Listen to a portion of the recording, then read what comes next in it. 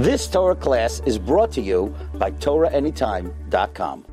The lessons that we can learn from Tisha B'Av. Unfortunately, the Mashiach hasn't come yet, and we're stuck in Tisha B'Av in the middle of a fast day. And what is the reason for this fast day? So we find there's many reasons scattered over the Talmud. So today I'd like to discuss a lot of these different reasons. And what can we today learn from these reasons? What can we learn from these reasons? But first we have to start off with the famous Gemara which gives the main reasons. And this Gemara is in Yoma, and it's on Daf Tet Amud Aleph. And here the Gemara talks about 3 destructions. We always think about the 2 temples being destroyed. We don't really realize that the Mishkan in Shiloh, which stood for hundreds of years before the first temple was built, was also destroyed. And we also mourning for this Mishkan, for the Mishkan in Shiloh. And it was destroyed at the time of Eli HaKohen. Eli HaKohen was the high priest at that time. And we're talking about the Mishkan in Shiloh was built soon after Yoshua got into the land of Israel. After Yoshua, it was built about 1258 BCE. And it lasted for around 300 odd years. So 889 BCE, it was destroyed by the Pelishtim, by the Philistines.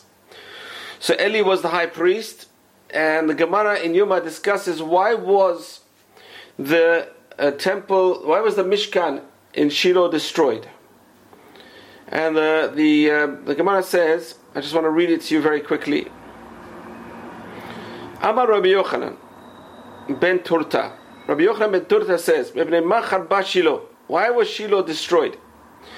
So he says, there were 2 things that they were doing at that time. Gilui Arayot, they were immoral.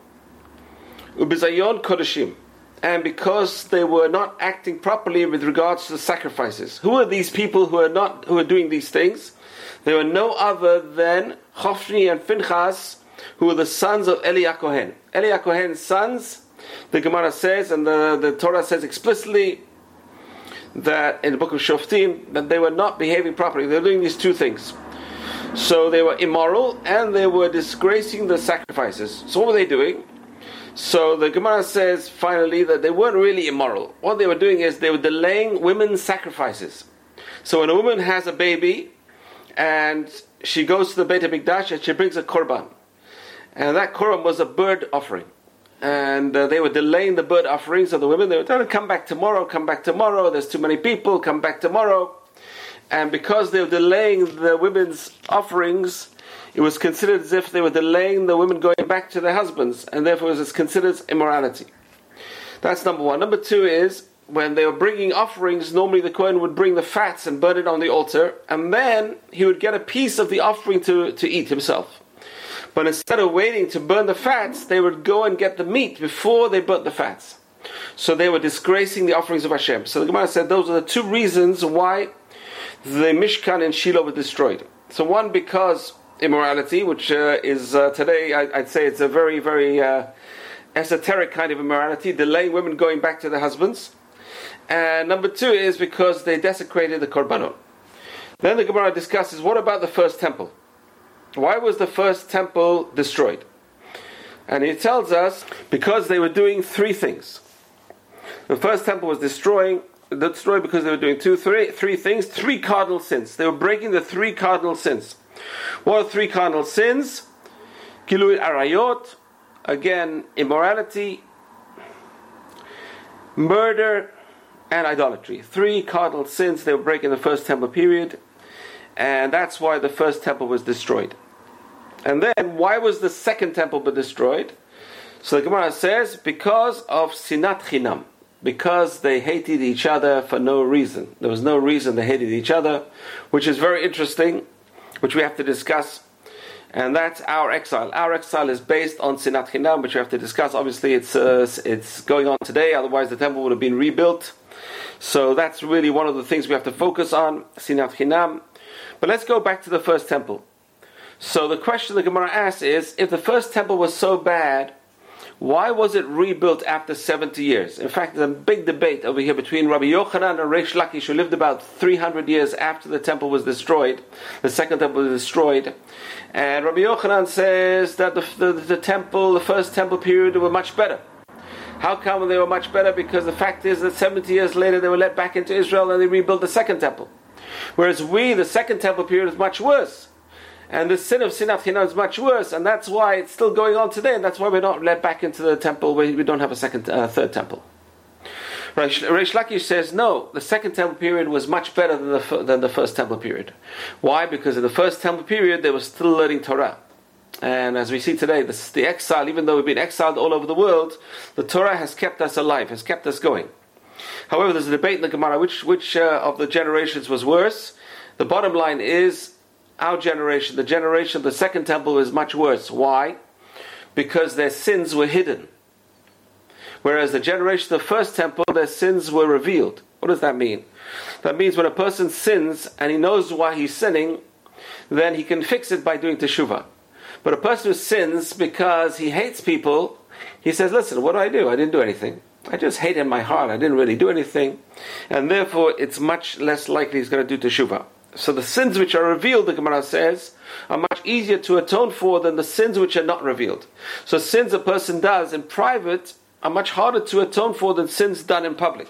Sins done in public, people tell him, people remind him, he'll remember. Things which are done in private, people will not remember. So that's a very interesting concept, the idea of things which we think are small things, it's very hard to do teshuvah from. And the Rambam brings down, in his laws of teshuvah, 24 things. He has a list of 24 things in the laws of teshuvah where he says they're very hard to do teshuvah from. And then he said, not because they're big things, it's because they're small things, it's hard to do teshuvah. The second temple was destroyed because of something really esoteric that they couldn't really put their finger on. They hate each other, but I didn't do anything. They didn't do anything. They hated without really following up the hatred. And therefore a person can say, you know what I do? I didn't do anything. I just hated in my heart. I didn't like this person. I didn't like that person. I didn't get along with this one. I didn't get along with that one. I put this one down. And we're going to talk about how this led to Lashon Hara. According to the Chavetz Chaim, the Sinat Chinam by itself is not enough to destroy the temple. The main issue was they started speaking Lashon Hara about each other. And we're going to see that led to bloodshed. That led to bloodshed between the different groups. So the second temple was destroyed by Titus. So there's different opinions. One says 70 CE, the other one says 68 CE. And a large part of the Jewish population was either killed or sold into slavery. So it was a terrible time to be Jewish.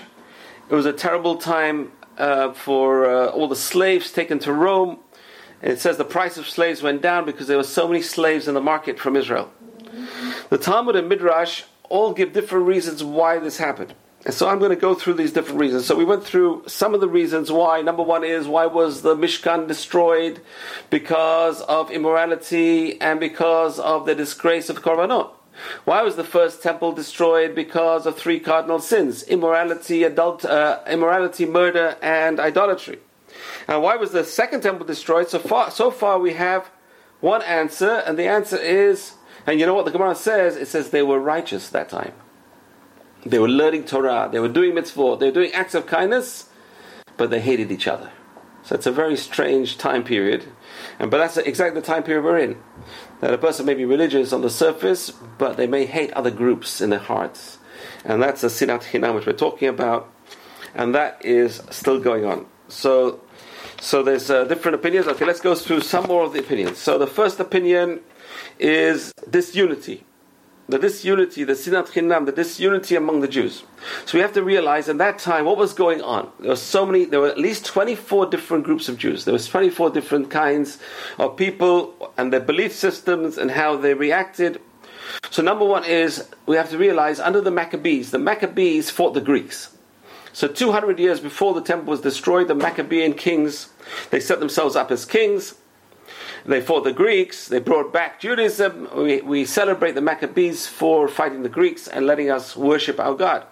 However, the Greeks, their system was so overwhelming that the Maccabean kings themselves became Hellenized. And the Jews at that time, a lot of the wealthy Jews especially, And the Sadducees, which we're going to see, the Sadducees, based on the word Sadok. Sadok was one of the high priests who became a Sadduqi. He was the first Sadduqi. What is a Sadduqi? A Sadduqi is a person who says, you know what? I don't believe in rabbinic Judaism. I believe only in Torah Judaism. I just want the Torah. I don't want any rabbinic different kinds of interpretations. I don't want the rabbis involved. I just want the real thing. I want the written Torah. So that's the Sadducees. They were wealthy Jews. A lot of them were Kohanim, mainly Kohanim, and they denied the divine origins of the oral law.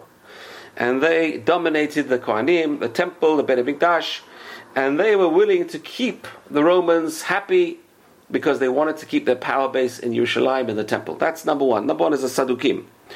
Number two is the Perushim. The Perushim, as the word is to separate. They were the pious ones. They were separate. They tried to separate themselves from other people. And they were very, very strict on the laws of ritual purity and ritual impurity. And therefore they were very careful not to touch other people, not to get close to other people, because they didn't want to become impure. And so they were called the Perushim. They were separate from the others. And the Perushim, in fact, is what's today is Rabbinic Judaism. We come from the Perushim. We come from this sect. The Perushim, the Pharisees, which was the mainstream of Jews. All the great rabbis were all Perushim. And they disapproved also of fighting. They didn't want to fight Rome. The rabbis knew that Rome was the superpower of the time. We're not going to fight Rome. We're going to do everything to pacify Rome. However, the third group was the Zealots. And the Zealots, there are splinter different kinds of Zealots. They were extremists, radical extremists, who believed that they're going to fight Rome, they're going to beat Rome. And the rabbi said, you're not going to beat Rome. They're too powerful. Leave them alone. No, we're going to fight them. We're going to beat them. And the Zealots had different groups. And there was a group called the Sikari, which was known as the Dagger. They would kill anyone who disagreed with them. So if you said, I support Rome, they would kill you straight away. If you didn't agree to fight Rome, they would kill a person. In fact, according to Josephus, he says that even around when the Romans besieged Jerusalem, there was blood coming from around the walls of Jerusalem. In other words, the Jews were killing each other. The Zealots were fighting each other. There were at least 3 different groups of Zealots inside Yerushalayim, under 3 different leaders, and they were fighting each other. Shimon ben Giora, there was Yochanan, and there was one other, and they were fighting each other inside Yerushalayim. And the siege of Yerushalayim really, it was terrible, because inside Yerushalayim, they were destroying their own food supplies because they wanted people to go out and fight. And there was tremendous hunger, and they were fighting each other and killing people who wanted to surrender. So you can imagine the Jews were killing themselves. And then there were Biryonim. These were crooks. These were robbers who were disguising themselves as zealots. So there was different kinds of groups among the Jews, 24 different kinds of groups. And that was one of the problems, that they didn't get along. They didn't unify. If they'd unified, maybe there was a chance they could fight Rome. But even then, Rome was a superpower. You don't take on a superpower. It's like Israel fighting NATO. It's not a good idea.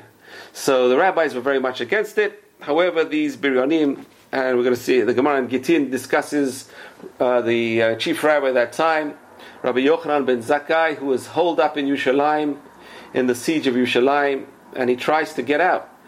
And his own nephew was one of the leaders of the Zealots.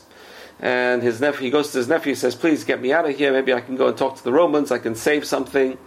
And the Zealot says, there's only one way you get out, that's if you act dead. In other words, only the dead could get out. They would bury the dead outside, not to defile Yerushalayim. So he pretended to be dead, and they took him outside, and he goes to see Vespasian. And Vespasian tells him, why you're liable 2 death penalties? He says, why? He says, number 1 is you address me as the emperor, and I'm not the emperor. And number 2 is, why do you take so long to come here? So he said, listen, number 1 is, I know you're going to be emperor. Why? Because Yerushalayim is not going to fall by the hands of a regular person. He's got to be a leader. And number 2 is, I couldn't come because the Zealots wouldn't let me out. So he had 2 reasons. So Vespasian asked him a very important question. He says, listen, he said, there's a barrel of wine, and there's a snake, a poisonous snake, wrapped around the barrel of wine. And even if you have to destroy the barrel, but you want to kill the poisonous snake. So Rabbi Yochanan ben Zakkai didn't have an answer for him. Instead of saying, kill the snake and leave the barrel alive, he was talking about the the zealots. He said, I'm going to destroy the barrel of wine with the poisonous snake. The zealot is the poisonous snake. I'm going to destroy Yerushalayim with the snake. Rabbi Yochanan ben Zakkai should have said, kill the poisonous snake and leave the barrel. Unfortunately, he didn't. But that's the element of Sinat Chinam. Anyway, the story goes that straight away a rider rides up from Rome and says, Hail Caesar, to Vespasian. And Vespasian is so happy. Well, he became the emperor. He says, Yochanan ben Zakkai, you have 3 wishes. I'll give you 3 wishes. And Rabbi Yochanan ben Zakkai says, give me the city of Yavne and all the wise men of Yavne. That's why he moved the Sanhedrin to Yavne. That's how Judaism survived, because he moved the Torah scholars to Yavne, and under the Romans gave their approval because of this story. Number 2 is, I want the line of David, King David, to be saved. So the Mashiach will come from the line of David. And number 3 is, I want a doctor to heal Rabbi Tzadok. It says Rabbi Tzadok fasted for 40 years. Obviously, he wasn't fasting. He was just drinking water. I don't know how he lived, but it says he was so thin that you could see right through him. So he wanted a doctor healed to Rabbi Tzadok. So Rabbi Akiva asked, he says, how come Rabbi Yochanan ben Zakkai didn't ask for the city of Yerushalayim, to spare Yerushalayim? And Rabbi Akiva castigates Rabbi Yochanan ben Zakkai. The Gemara says, because if you ask for too much, you get nothing. So Rabbi Yochanan ben Zakkai knew if he's going to ask for the city of Yerushalayim, then he's going to get nothing. But anyway, one of the lessons we learn from this destruction is, number 1, we learn is disunity. This problem of disunity, which unfortunately we're seeing today. There's riots, there's demonstrations, and it's very important that we don't fight each other. It's very important that we respect each other's views, not to the point where it gets violent. So it's very, very important. One of the lessons is this idea of not getting involved with intestine fighting.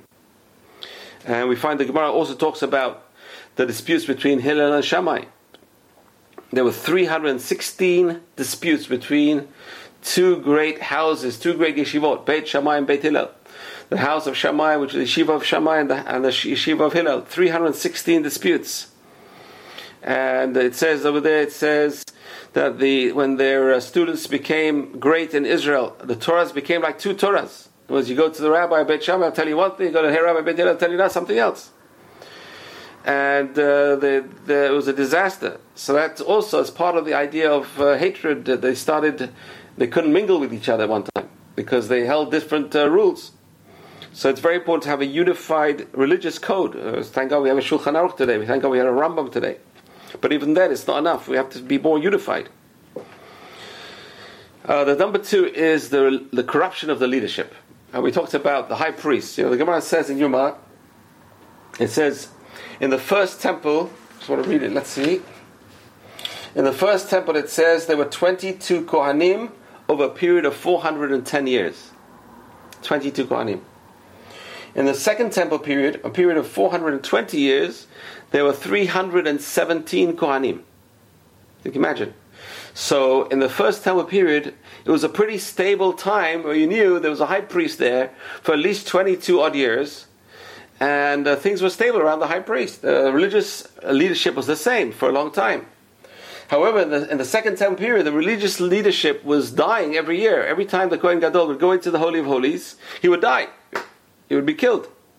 And that's why they would tie his leg. Imagine, he would go into the Holy of Holies, they would tie his leg with a chain so that he wouldn't die. If he died, no one could go in to pull him out. They would just pull him out with this metal chain. Terrible, terrible times.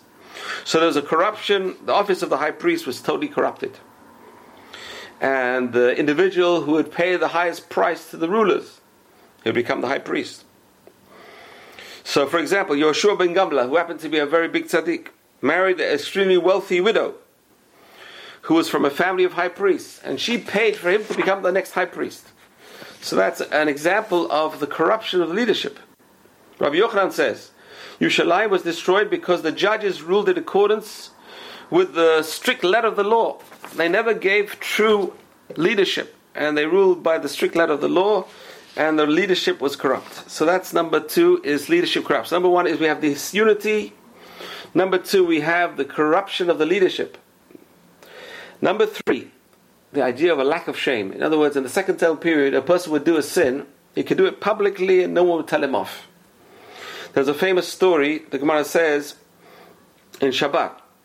in Kuf Yud Tet, it says, Ula, who was an Amorah who lived in Israel, he claimed that the people at that time had no shame for each other. They weren't ashamed, even when they were caught, they weren't ashamed.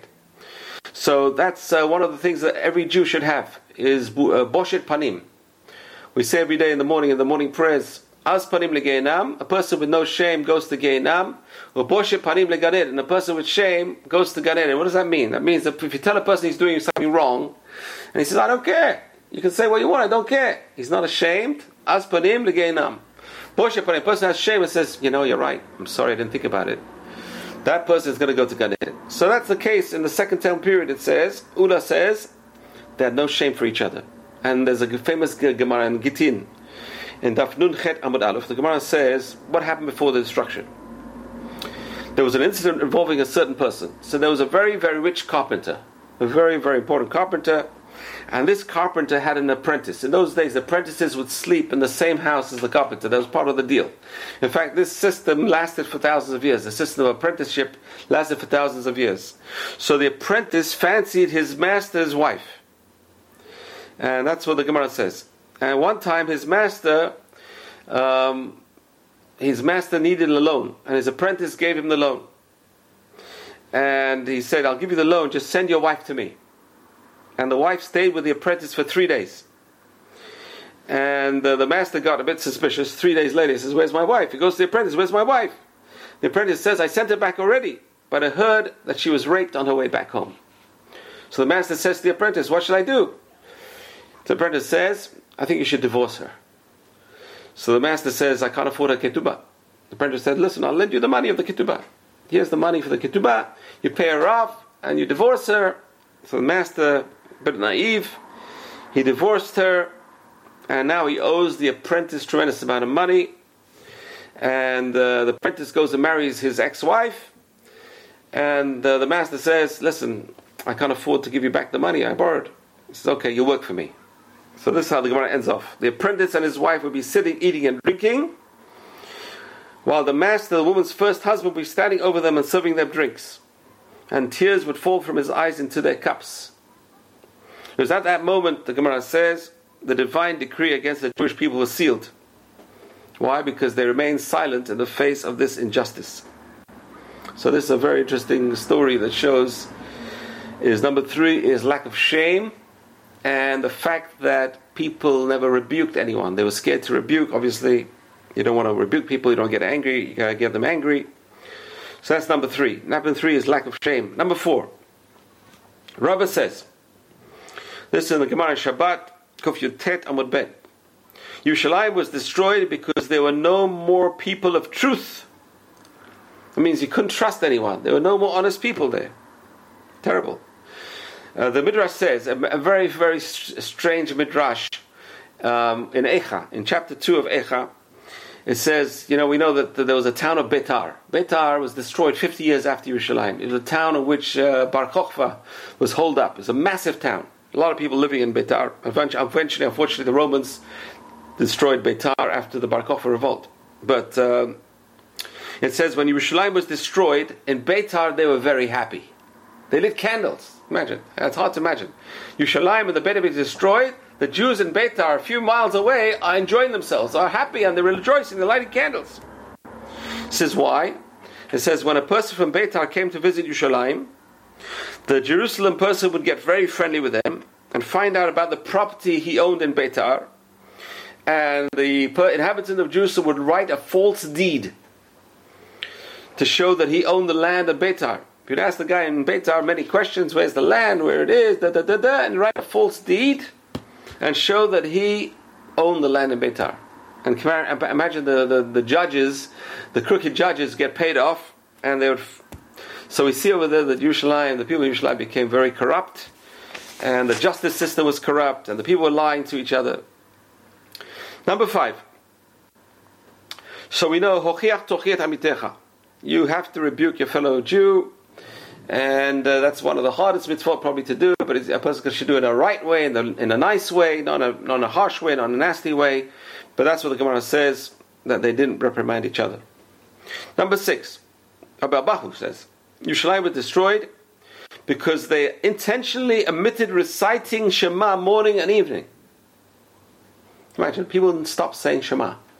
So why did they stop saying Shema? And the answer is because it's a rabbinic learning of the Torah law. The Torah says you read the Shema when you're getting up and when you're lying down. From there we learn how you got to read the Shema twice a day. But that's a Gemara. So they didn't care. They didn't bother reading Shema. They had the temple. They believed Hashem was with them. They said, listen, I love God in my heart. God is in my heart. There's many Jews today, they're called cardiac Jews. But I'm a good Jew in my heart. I believe in God in my heart. But you got to do the mitzvah. They didn't do the mitzvah. They were good Jews in their hearts. So the Gemara says that rather than recite the Shema, instead of saying you love the Lord your God, you love you with all your soul, with all the resources, the people were drinking wine and liquor. They're becoming very materialistic. They're very pleasure-seeking. If you go to Yerushalayim today, you'll find there's an archaeological site called the Burnt House. And the Burnt House was a house burned down by Romans, which you can go and see today. You can see the remnants underground. It's amazing sight. And you'll see there was a beautiful place. It was mosaics on the floor. They had their own mikveh. It was owned by a very rich Kohen. So they had very rich people in Yerushalayim. And we said the Kohanim themselves became Sadducees. And they didn't believe in the oral law. So it says, that's what it says. It said they stopped reciting the Shema. Can you imagine? Something so basic as reciting the Shema in the morning and the evening. They became materialistic and pleasure-seeking, and they lost their interest in living a moral life. Number 7, Rabbi Huda says, Yerushalayim was destroyed because they made a mockery of the rabbis. So once people start mocking the people who are meant to give them ethical rules, obviously there's no hope. There's no hope for them to be ethical. And that's number 7. They disparaged the scholars. So we said the Pharisees, the rabbis were telling them, don't fight. Just keep being a good Jew. You can be a good Jew under the Romans. Just pay your taxes and they'll leave you alone. And they disparaged the rabbis. And they killed rabbis. Not just disparaged rabbis. They killed rabbis. So that's number 7. Number 8, we find Bar Kokhba himself. He killed his own uncle. He killed one of the great rabbis at that time who was praying for him to be saved. He killed him. So there was no respect for rabbis. There was no respect for scholars. Number 8, interesting. Rab Hamnuna, in the 3rd century, he said that Yerushalayim was destroyed because they neglected the education of school children. Interesting. It says Rabbi Yeshua ben Gamla. Rabbi Yeshua ben Gamla instituted schools in every town in Israel, and he kept Judaism alive. But over here, Rabbi Hamnuna says, in the time of the Second Temple, they never kept Judaism alive. They never educated their children. The Torah says in the Shema, you will teach your children, send your kids to yeshiva, teach your children about Judaism. So a society that wants to prosper has to invest in the next generation. And also character building, moral education. So it's something which they neglected. And you see so many people became gangsters. In the Second Temple period of time, it was a disaster. Then there were so many Jewish gangsters. In America there were some Jewish gangsters. But can you imagine the Second Temple period, under the high priests, under the Sanhedrin, there were so many Jewish kids who became gangsters because they never got a Jewish education. Terrible, terrible, terrible. So that's number 8. Neglecting the education of school children. Number 9.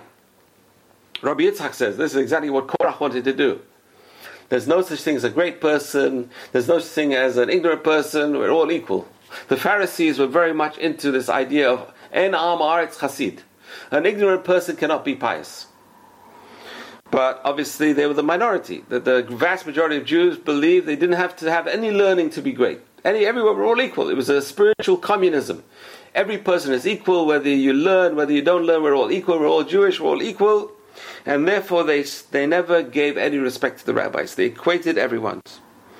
So therefore, it's like today in America, right? That the greatest people in America are the sportsmen or the actors, or the actresses, or the singers. So these are the greatest people. What about the people who really learn and are very knowledgeable, and the people who are educated, and the school teachers? Zeros. And that's the difference. That's the difference between a great society and a losing society. How do you equate the people? People who are knowledgeable with people who are not knowledgeable. And the rebellion, we said, of this extremism between them, the hatred between them. I don't like you. You don't think like me. I don't like you. I hate you. I'll kill you, even to the point where there's killing. It's interesting. Because the Gemara we talks about how the temple was destroyed because of Sinat Chinam.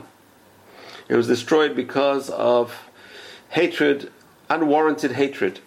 So there's an interesting Maharal. The Maharal discusses this. Maharal says it's not because God punished us for the unwarranted hatred. He said the destruction of the temple was a result of the unwarranted hatred. In other words, it's not like it was a punishment.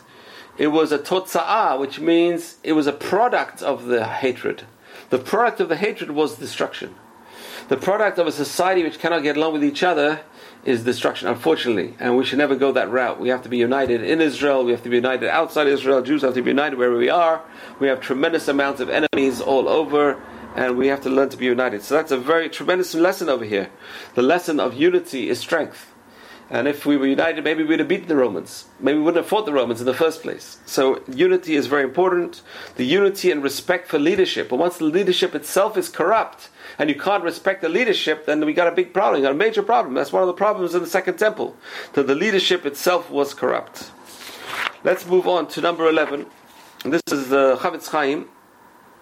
He writes that the baseless hatred was not the cause, but it was a product that produced Lashon Hara. And it's Lashon Hara that caused the destruction. Lashon Hara, people started speaking bad about each other, and you have different groups speaking bad about each other, and that led to baseless hatred, that led to destruction, that led to murder, killing other people, not respecting other people, robbing from other people, disaster. Number 13. The Gemara gives down a story. This is amazing, very long story, very famous story that everyone has heard of, I'm sure, about Kamsa and Bar Kamsa. Right? It's a Gemara in Gittin.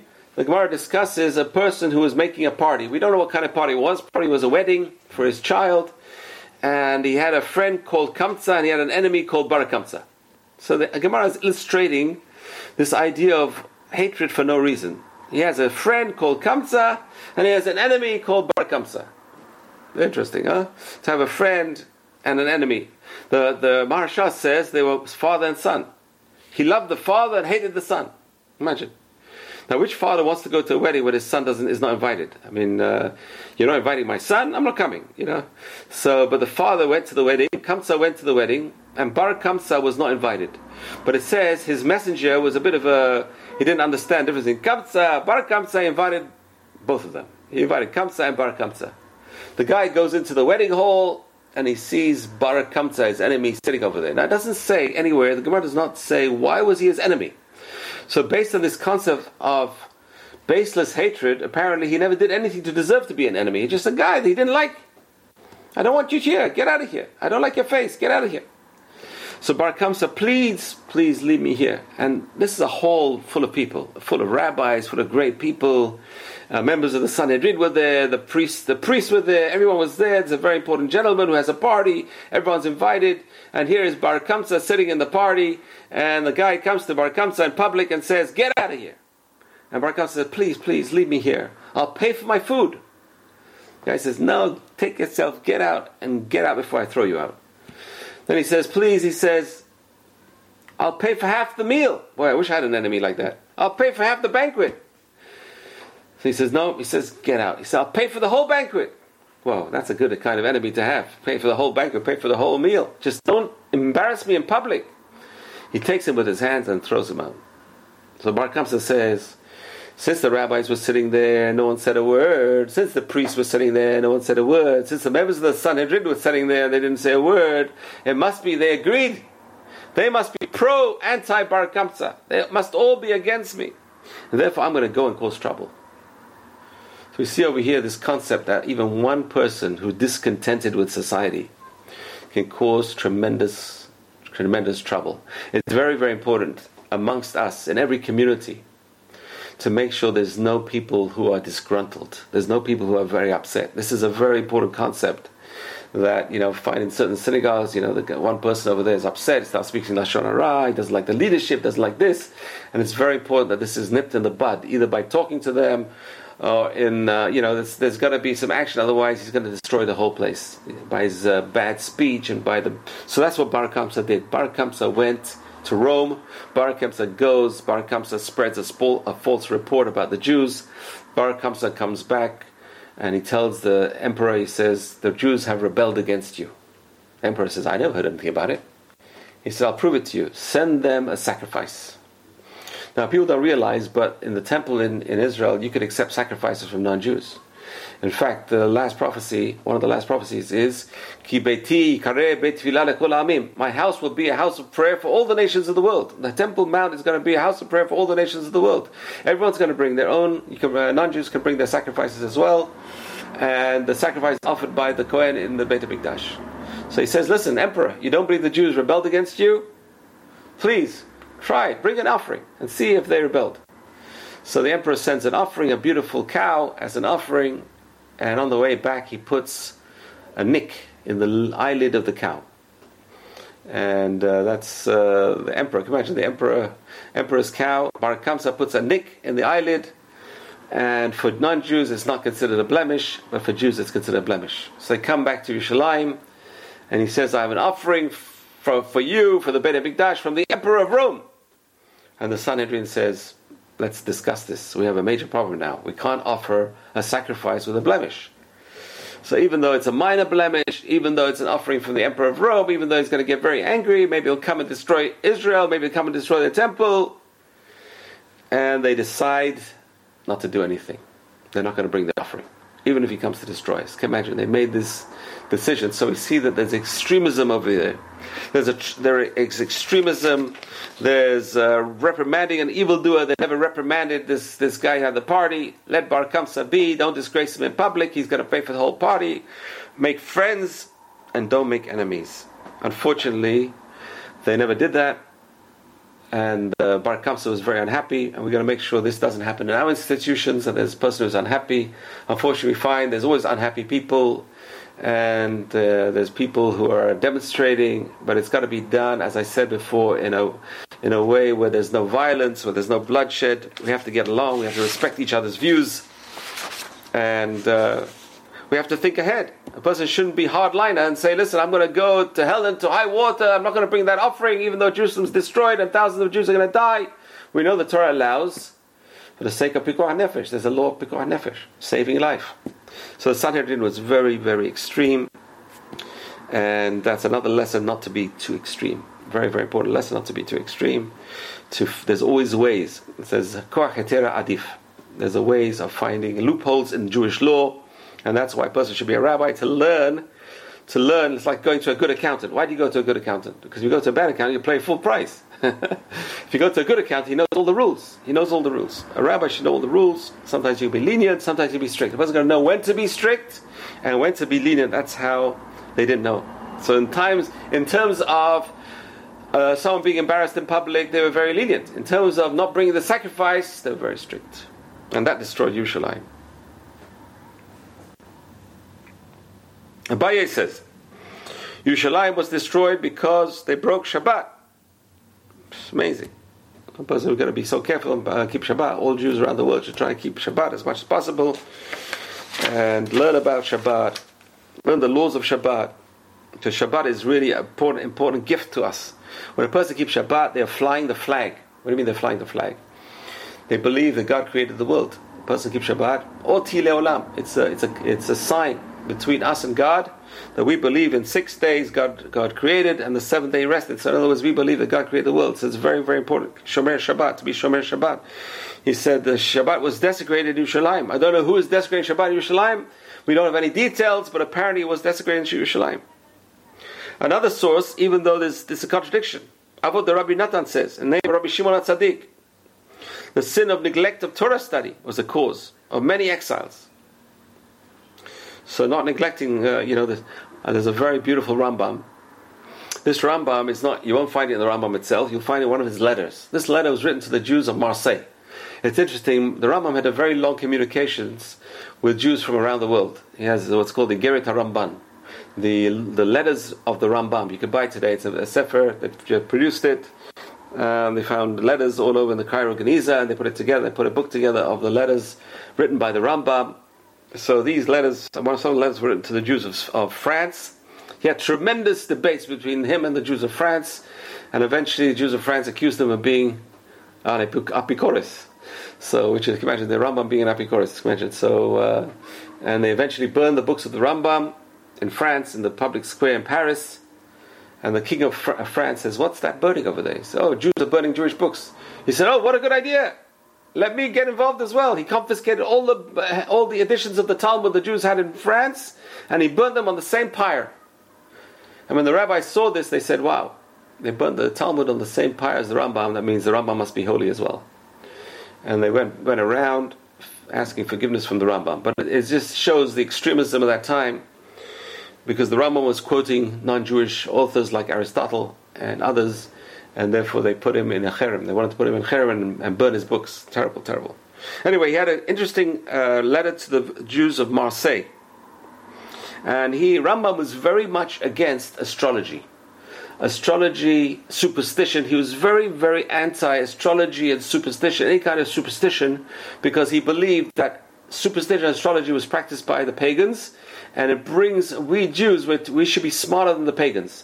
The pagans, he says, many rulers in those days would rule their societies based on superstition. If you do this, this is going to attack you, the demons are going to come, and the witches, and this and that. They had believed in all kinds of things, and that's how they kept control over their society. It says, the Egyptians, not a single slave would escape from Egypt. They were so terrified of the demons in the borders. That was what the Egyptians taught them. There are demons in the borders. So they based their societies on superstition to control the masses. That's what the Rambam says. It's not fit for us Jews to believe in these superstitions. And the fact that Torah has this 3 or 4 negative commandments against the superstitions and astrology. The Rambam says not to believe in astrology, not to believe in superstition. And he says this is one of the causes of the destruction of Yerushalayim. This is a wild Rambam over here. Look what he says. This is what abolished our kingdom, destroyed our Beit HaMikdash, prolonged our exile. Imagine. Our ancestors imagined that these wisdoms of astrology and superstition were glorious and greatly beneficial. And they did not study warfare. This is an amazing Rambam. Rambam doesn't talk about not studying Torah. He says they didn't study warfare. In other words, the Jews, especially in your own land, you've got to be experts in war. Because obviously you're going to be attacked. You've got to know how to run a war. And these zealots, you see, the zealots were disasters. They knew how to fight, but they never had a strategy. There was no strategy. They were not experts in strategy. They burned their own food supplies. They're crazy lunatics. They were lunatics, but they never had a strategy. Why? Rambam says because they didn't believe in God. They were superstitious. They believed in superstition. You know the famous story with Bar Kokhba. How did Bar Kokhba lose? The Rabbi Akiva believed that Bar Kokhba was the Messiah. And he's called Bar Kokhba, the son of the stars. Christianity also based on this idea. They also have this star, the vision of the stars, the elders and the stars. And Bar Kokhba was the son of the stars, predicted. Why? Because Darach Kochav Yaakov. The prediction of Bilam, the Mashiach is going to be Darach Kochav Yaakov. There'll be a star in Jacob. That's the Mashiach. So they called Bar Kokhba the son of the star. He's the Mashiach. He's the star of the show. And then they had to admit they were wrong. Why? Bar Kokhba says, I pray, Hashem, please, you don't have to help me, just don't help my enemies. Bar Kokhba is praying to Hashem not to help him. That's a loony, that's an extremist, that's a lunatic. So that's the problem we have in the Second Temple period, where people believed in astronomy, they believe astrology, they believe in superstition, but did they really believe in God? Did they really believe in the God of Israel? That's the question we have. And that's what the Rambam says. That's amazing. And I just want to tell you what Rabbi Yehuda Tachtal, who's the Imam Banim, he writes, our master Rambam blames our ancestors for wasting their time and relying on vanities and nothingness, which is astrology and superstition. Now, why did he not blame them for their failure to study Torah and serve Hashem properly? The answer must be that alone is insufficient cause. The Rambam combines 2 reasons in his view that led to the Khurban. The sin of idolatry, which is astrology, and the natural consequence of not studying self-defense. Can you imagine? Amazing. Okay?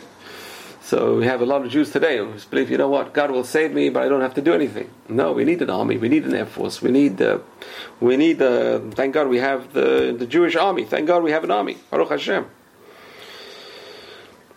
The Netziv of Volozhin, in his introduction to Breshit, in his book Ha'emek Davar, he blames the destruction of excessive righteousness. We talked a bit about this. We talked about the Sanhedrin and how they didn't want to bring the offering of the Roman emperor. And the Netziv says that they persecuted people because they weren't righteous enough. And so it led to this righteousness, self-righteousness, led to hatred. This self-righteousness, hatred, led to hatred. That's an amazing concept. The concept is, I'm more religious than you, and therefore I hate you. If you're not as religious as me, I hate you. That's a concept of sinat chinam. That's where sinat chinam starts. That's what the Netziv says. Amazing concept.